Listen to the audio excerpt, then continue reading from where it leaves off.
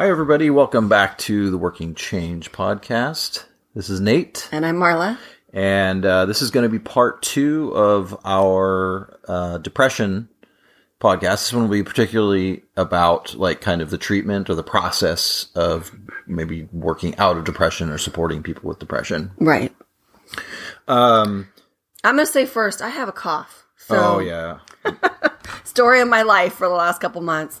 So I apologize if I'm like sucking, if you hear like rappers and whatever not, I've got cough drops going.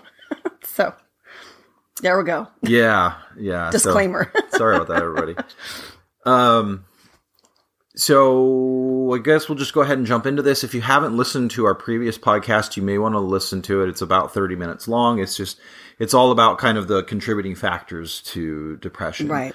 I don't know that I haven't heard anyone like really confidently say we know for sure this is the cause of depression, but there are certainly factors that contribute to why people develop depression. And we also talk about major depressive disorder versus persistent depressive disorder. And there's some other distinctions as well. Sometimes people are postpartum, things like that, or situational. Right. And so we talk about like kind of some of those differences. Our main focus was on major depressive disorder. And ultimately we talked about 3, like kind of the big 3 contributing areas to depression. Right. The first being biological or genetic. So those factors that are like internal as far as our inner workings of our body and our genetics, things that are passed on from our parents. The next being the environmental and social factors that can contribute to depression. And then the last being psychological being related to how we think, how we process data, how we experience and work through stress, things like that. Right. So that's where we left off last week. This week we're going to talk about the treatment, and we're going to have kind of 3 big focuses on this one. Right. First being the treatment for the person that's going through it. Right. Second being the support that someone can give to someone experiencing depression. Third being the support that people that are trying to support those with depression can give themselves. Right. Which I think all are very important. Life doesn't happen, hopefully, in a vacuum. So, you are dealing with other people around you. And so, if I'm depressed, I have a spouse that needs support and needs to figure out how to support me and how to support myself or you while you're dealing with me being depressed. Yeah.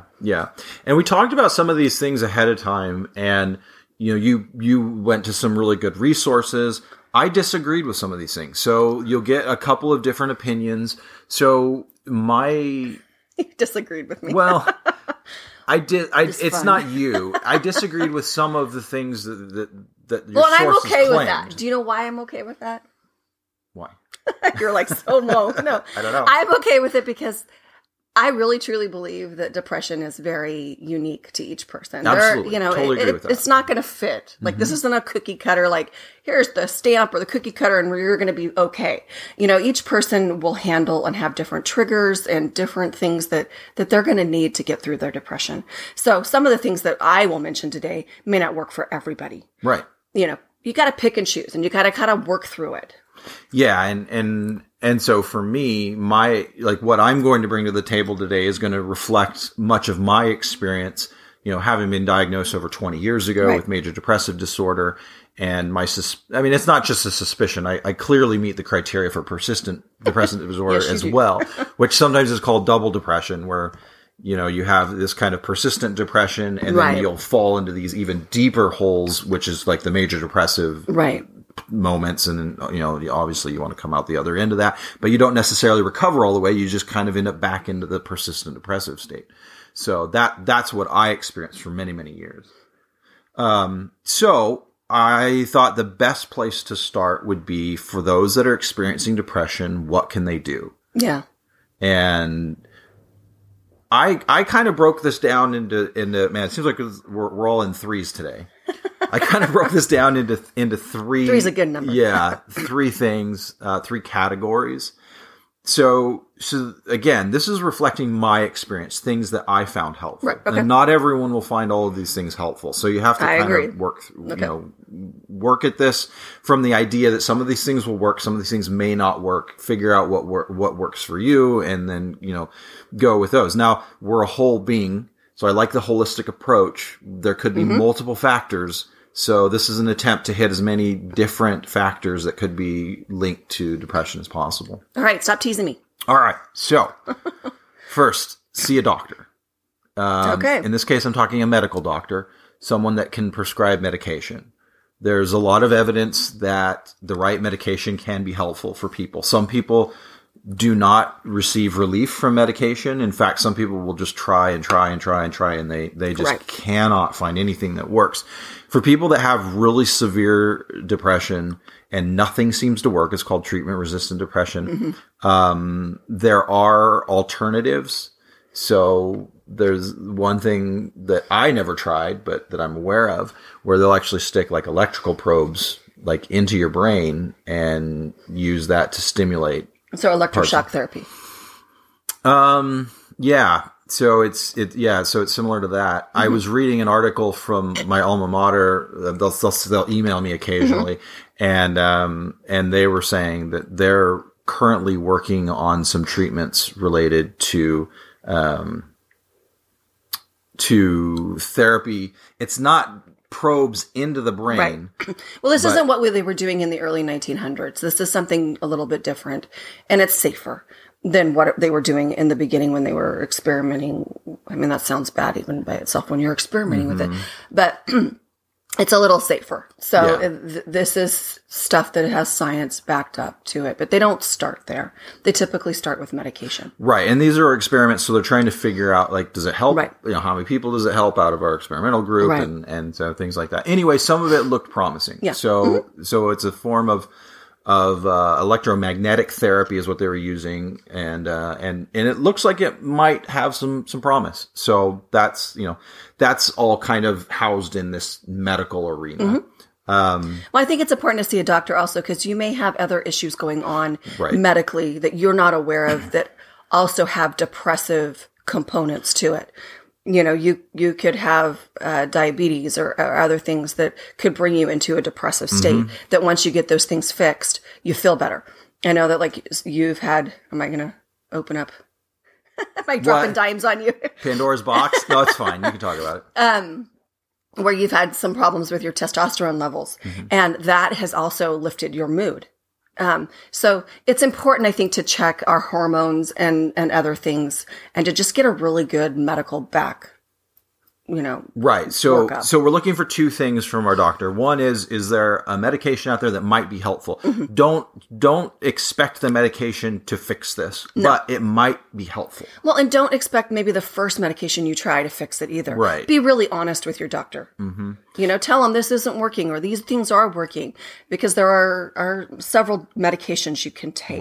Right. So part one of seeing a doctor is the medication. Part two of seeing a doctor, get lab work done. Yeah. See if there could be underlying medical issues that could be related to your symptoms of depression. As you mentioned in my case, testosterone was determined to be way low, and they put me on testosterone replacement therapy, and I immediately saw improvement in my depression, anxiety. Right, exactly. So that's the doctor. So that's part one for that's doctor. Number two is see a therapist. And I understand I'm biased because I'm a clinical counselor. Well, if they don't want to see you, they can see me. How's that sound? There's a lot of great therapists out there. Anytime you can get a specialist is good. Yeah. So people that really know depression well is I think a good place to start. Depression's a fairly common ailment. Yeah. So, well, I came across one figure that said in 2017 that 17.3 adult million. Well, let me try that again. 17.3 million adults in the United States had depression in 2017. Right. So it's a huge number. Yeah. This isn't something that's rare. Right. So if you can find somebody that either treats it frequently or has had it or has kind of a good plan to help people work through their depression, that's always a good place to start. Yes. And fit is always important with therapists as well. So, there's a few things to consider, but if you can find someone, they're available, you can afford it, get therapy. That Yes. that can be very helpful. Go to the doctor, the medical doctor. Get a therapist. What's the third? So the third is lifestyle changes. Oh. Yeah, these are the hard things that maybe we're not doing in our life that we don't necessarily love. So for example, I tried to put an easy one right at the top. Okay? All right, I like easy. All right. So for most people, try to make sure you get at least 7.5 or more hours of sleep a night.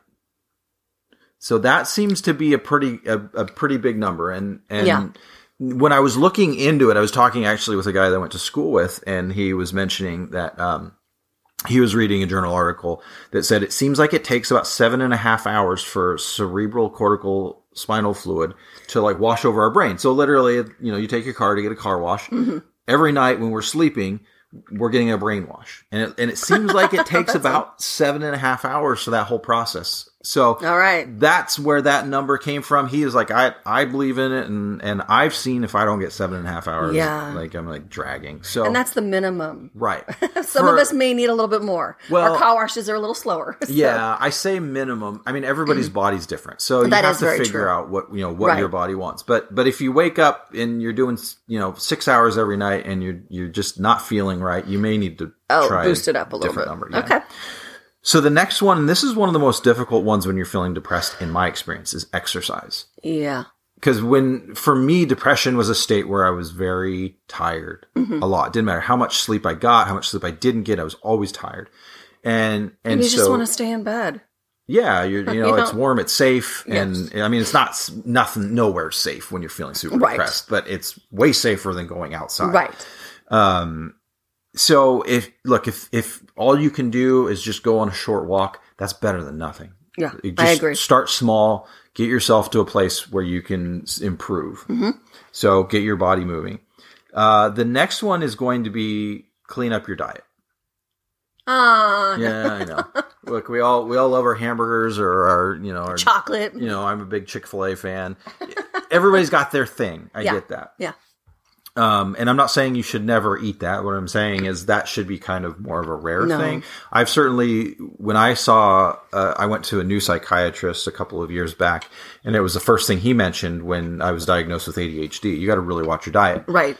And when I did better at cleaning up my diet, I noticed I felt better. And I noticed it too. Yeah. Yeah. So food is fuel. Yeah. Yep. So you can probably see from the first 3 of the lifestyle changes, like those are all related to kind of like our physical state. Right. Mm-hmm. So sleep, exercise, and cleaning up our diet. So the next 2 are related more to, say, people.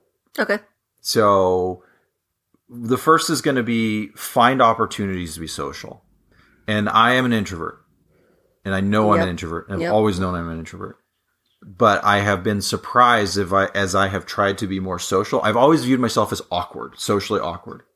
And so as I've tried to be more social, I've become a little bit more confident in the fact that maybe I'm not as awkward as I once thought. Right. And maybe I've gotten a little bit better in my ability to socialize, and maybe I'm just totally lying to myself. I don't know. It could be, all sorts of different things. But I do enjoy people. I have to take it in doses. Mm-hmm. I'm never going to be the life of the party. I'm never going to be somebody. Well, never say never.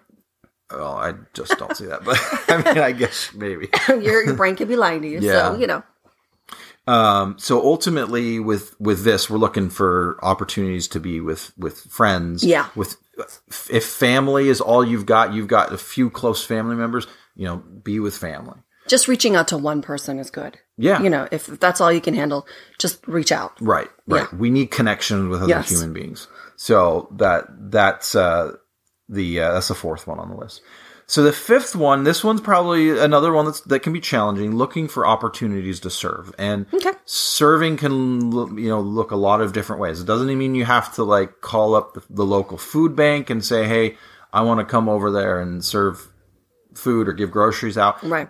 Now, if you want to do that, wow, that's amazing. Yeah. Most of my experience being depressed was way beyond what I was willing to do. Right. So what's a good example of somebody who's super depressed and doesn't have a lot to give? So in my experience, like one of the things that I enjoy, you're excellent at baking and cooking and things like that. And around the holidays, you bake all these amazing treats. And I really enjoy putting together a cookie plate, and I'm not even putting it together. I'm just like coming up with a few names and then just giving it to someone. So I'm going to bake cookies for everybody who's depressed. So if you want to like drop me a line, is that what you're saying? I'm just saying it doesn't have to be anything. No, major. you're right. Like if you're going to bake something, or somebody else is going to bake something and you want to go give it to someone or just go with someone to give it to someone, just something you can do to put a smile on somebody else's face. Like sometimes it's that. just saying hi to somebody. Yeah, absolutely. Going and checking on somebody else. Mm-hmm. You know, there were so many times I was depressed and I called somebody else and I was like, how are you? Yeah. Not let's talk about me, but like, how are you? Yeah. And boy, did I feel better after that conversation. Mm-hmm. Yeah, and I think that when we're really stuck in these dark places in our lives, and then we look out at someone else and realize sometimes other people are stuck in these dark places too. You know, it's weird. It's like that saying, misery loves company. It's almost like, okay, well, I'm not the only person that feels like I'm, you know, the weight of the world is on me and I'm bringing everybody down. Right.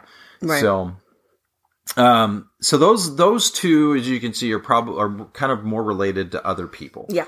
And then I have two others. One is going to be, and these two are going to be kind of more related to the psychological. So the first three were related to kind of the physical. The second two were related kind of like social, environmental. Mm-hmm. And then the last two are going to be related to psychological.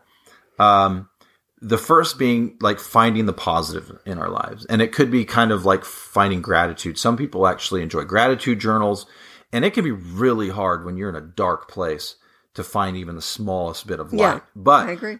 I mean, if you have to go to, well, at least I'm not living 100 years ago where my bathroom was outside. Like then do whatever you can do, to find some kind of positive. One thing that I read in a book I really like, Buddha's Brain, which I don't know if I've mentioned or not mentioned. I probably have mentioned on this podcast, which was, the psychologist that was written by a doctor and a psychologist, and the psychologist that was writing this particular chapter mentioned, he tries to get his clients that he's working with to not attribute something positive they do to luck or chance, and to like kind of savor that moment. So if something good happens in your life, especially if you do something good and you're, and you have this kind of positive. So if I get 100% on my test, I should just own that maybe I worked my butt off. Even if you feel like you didn't own or that you didn't work as hard as you could have, like that's an accomplishment. Yeah. Don't chalk that up to luck, because that fits into your belief system that you're broken, right, and that good things don't happen to you. Like we want to be as fair as we can with our thinking patterns. Okay. So finding the positives in our lives. And then last I have giving ourselves grace. And this can be, again, really difficult when you're in a dark place and you don't feel good about yourself because you don't feel like you deserve grace. Oftentimes I felt like I was bringing everybody down. The world would be better off without me. Right. People that were around me didn't really love me. They were You're there just a because waste it was, of space. Yeah, because they were, they were duty bound, and it was such a like toxic way of thinking. And I'm not saying that anybody has a toxic mind and is broken to this thinking this. I'm just saying that's what I experienced. And I, when looking back on that, feeling more healthy, I'm like, wow, that was scary. Not a great way to think. Does that mean, so I'm kind of trying to tread lightly here because I'm aware that some people listening might be very depressed and might be thinking, holy cow, like I can't even think right. Right. It's not just that you're not thinking right. Like we just have to try new and different things. And maybe if you try new and different things, you might be able to come out of this in a more positive place. I was able to. Well, and I realized that like when I met you, you were depressed. Yes, you were going through a depressed. depressive episode. And I remember telling you some of those things and you pushed back. I couldn't hear it. I was like, it was the really world hard is beautiful. What are you talking about? Yeah. Like I'm looking out my window and I'm not seeing anything beautiful. Right. So, I guess that segues into this part we're going to talk about, which would be, what do you do when you come into contact with somebody or love somebody or know somebody who's important to you that's depressed? Mm-hmm. How do you support them? And I went through and I looked at several different places to just kind of glean different ideas. I looked at psychiatry.org. I looked at Psychology Today, the Mayo Clinic, the Cleveland Institute. All of them had NAMI. Mm-hmm. all of them had really great suggestions. And I kind of just put together a mashup of a pile of what they said. They said the first thing that you can do is encourage the individual to stick with their treatment. A lot of times when people are depressed, they just want to give up. They don't want to take their medication. They don't want to go for that walk. They don't want to get out of bed. They don't want to shower. All the good things that you just mentioned to do, they don't want to do them. Yeah. So encouraging them to stick with the treatment is good. They said the other thing is to be willing to listen and to empathize. Listening is key. Like, they don't need judgment. Or advice. They need you to listen. Mm-hmm. I think you've told me once, or twice or a million times that sometimes just getting them to talk and keeping them talking, just being curious and asking questions, and not like I'm going to grill you asking questions, but just tell me about that. Yeah. It's a coming from a place of curiosity. Yeah. Yeah. Tell me more. Tell me more. What is that like? Those kinds of things. Giving them positive reinforcement is good. If you see them doing something good, like if they got out of bed and took a shower, give them a high five for that. Hey, I love it when you take a shower. That's great. This is awesome. If they take a shower and they come out wearing clean clothes, you look great. Yeah. That's a positive reinforcement. Right. If they go on a walk with you, hey, thanks for walking with me and talking with me. It makes me feel so much better. Like, I Positive really appreciate your help. You're helping me. This is great. It's good for them. It's good for you. We want to keep those things going. Exactly. The other one is to offer them assistance. You can look at this like, you're going to learn together and you're going to grow and go on this journey of depression together. So grow with them in that way. Now, the next one is creating more of a low stress environment. Like, if you live with this person, there are things that you can do. Or if you are a good friend, you can bring in a meal every once in a while. Depressed people don't cook for themselves. It's incredibly hard. They may not even feel like eating. So bringing in a meal might be nice. Organizing medication. Sometimes when you're really depressed, you can't remember if you even took your meds. And then you're just like, whatever, I'm not going to take them. So like a pill box or whatever. Organizing their house in some ways, or figuring out how to do chores. Now, I want to also just be careful here, because sometimes we can enable people. And I'm not saying that we enable and we go in and we do everything for this person. I'm saying we offer assistance, which means that I'm going to help you so that you can help yourself easier. Sometimes these tasks look really big. So just giving a portion of that task and helping them with a portion of the task might be enough to get them to do the remainder of the task. Yeah, and this is one of the areas that I kind of struggle with. To me, I look at what I'm capable of when my mind is well, and I look at what I'm capable of when my mind is not well. Right. And you wouldn't expect someone that just had a stroke to go on a run with you, right? If they've got all of these physical issues. So I think that the expectations can be a real challenge. And so the idea that those of us that are helping other people that are struggling, yes, it sometimes can be frustrating, but hopefully our love and our devotion and desire to see them get better will help us to push through that. Ultimately, if you can remove your expectations, realize they're not at the place they were when they were high performer or whatever. Right.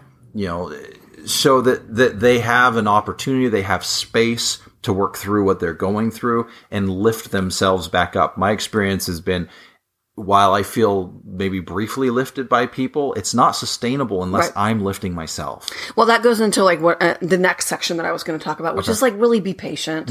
This is a long haul thing. It can be. This is not necessarily I'm going to go make you a meal and they're going to feel 100% better forever. It's going to take a lot of little things to get them where they need to be. So in that, maybe helping them find a local support group. NAMI is a really good resource for that. It's the National Alliance on Mental Illness. And they have a lot of support groups for both the individual suffering from depression as well as the family member. So find that, and maybe even, having that conversation of letting that person know that help is not a weakness. Them receiving help from you doesn't mean that they're weak. It means that they're strong. They need to be able to receive the help. A lot of times when we're depressed, we don't want somebody to help us. Right. And I think that goes back to that idea that I'm a burden on everyone. Right. And people who are typically functioning at a high level are willing to both give and receive help. And that's what we kind of want them to start to experience more. So the next two suggestions, the last one two, are they mentioned that spiritual participation. So spiritual participation in the, like, maybe if you have a religious background or if you find spiritual guidance some other way, do that. Like, re-engage with that. Right. Like, if you find nature really uplifting, those things, re-engage with that so that you can have that positive influence. There's lots of journals that say that spiritual participation is good for your mental health. Mm-hmm. The next thing would be, just make plans together.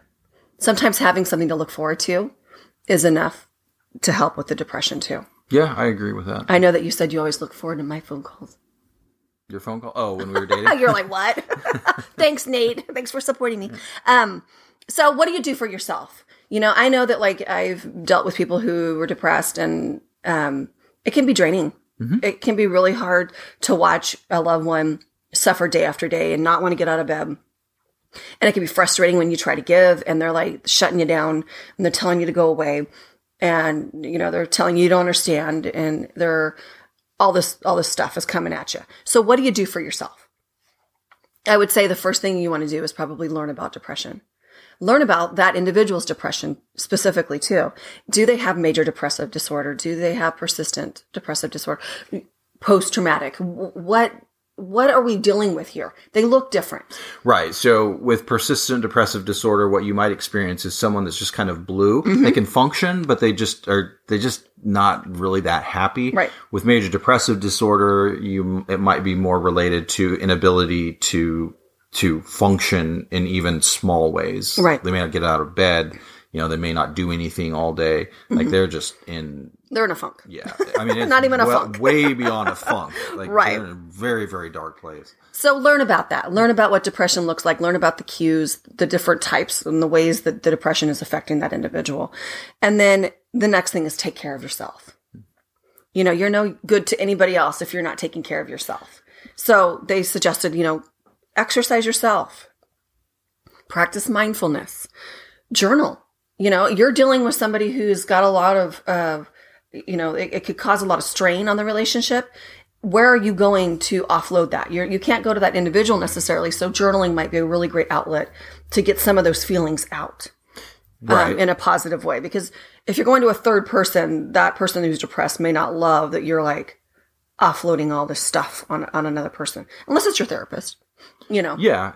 I think ultimately, that is the idea of self-care, which we all need. Right. And when you're depressed, it's difficult to practice self-care. So, you've talked about this analogy you like, where they tell you when you get on a plane, if there's a problem with the oxygen, put the oxygen mask on right. on yourself before you put it on your child. And truly, that is the idea of self-care. Like, we take right. care of ourselves first, and somebody's like, oh, that's so selfish. Well, but this is like, for a spiritual person, it's prayer, right. It's meditation, it's having gratitude. Exercise. Yeah, it's the doing something thinking. Enjoyable for yourself, taking right. a night off and going out with your friends, and mm-hmm. Instead, or whatever. Getting enough sleep, like you said. Mm-hmm. I mean, don't stay up all night and pace the floor.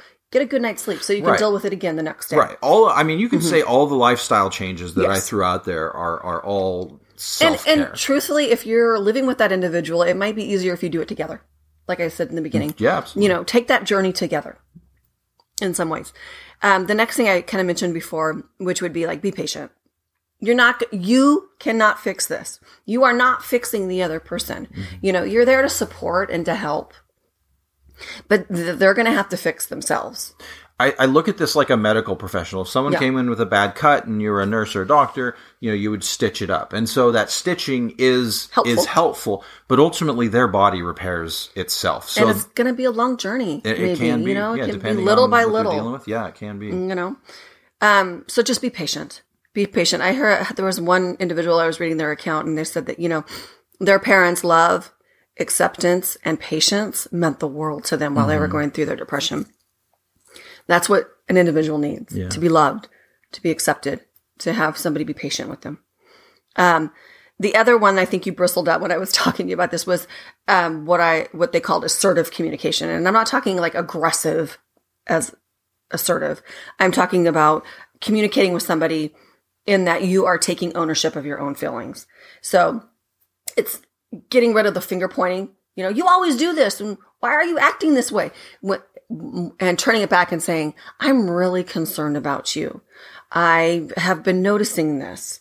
So I'm worried. So it's talking more about your own feelings versus the depressed person's feelings. Yeah. And I get that. For me, the challenge related to that was putting on somebody else the fact that you are experiencing distress because of what they're going through. When someone is in a state where they're that brittle and they're struggling that badly, and sometimes they're just hanging on by a thread, like when the people most important to you are speaking to you in a way that it sounds like they're saying, well, I can't enjoy my life at all because you're going through this and it's all about you. And, and even if they're not using those words, but anything where their brain can grab a hold of it and be like, man, I'm really bringing people down around me. Right. That's the thing you have to be very cautious of. Yeah, I would agree.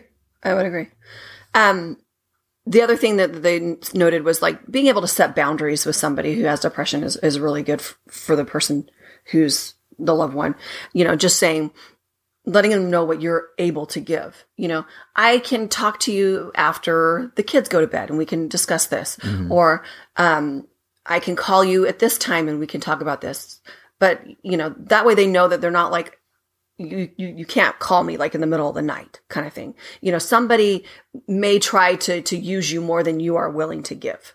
And so letting them know exactly what you can give, I think is helpful.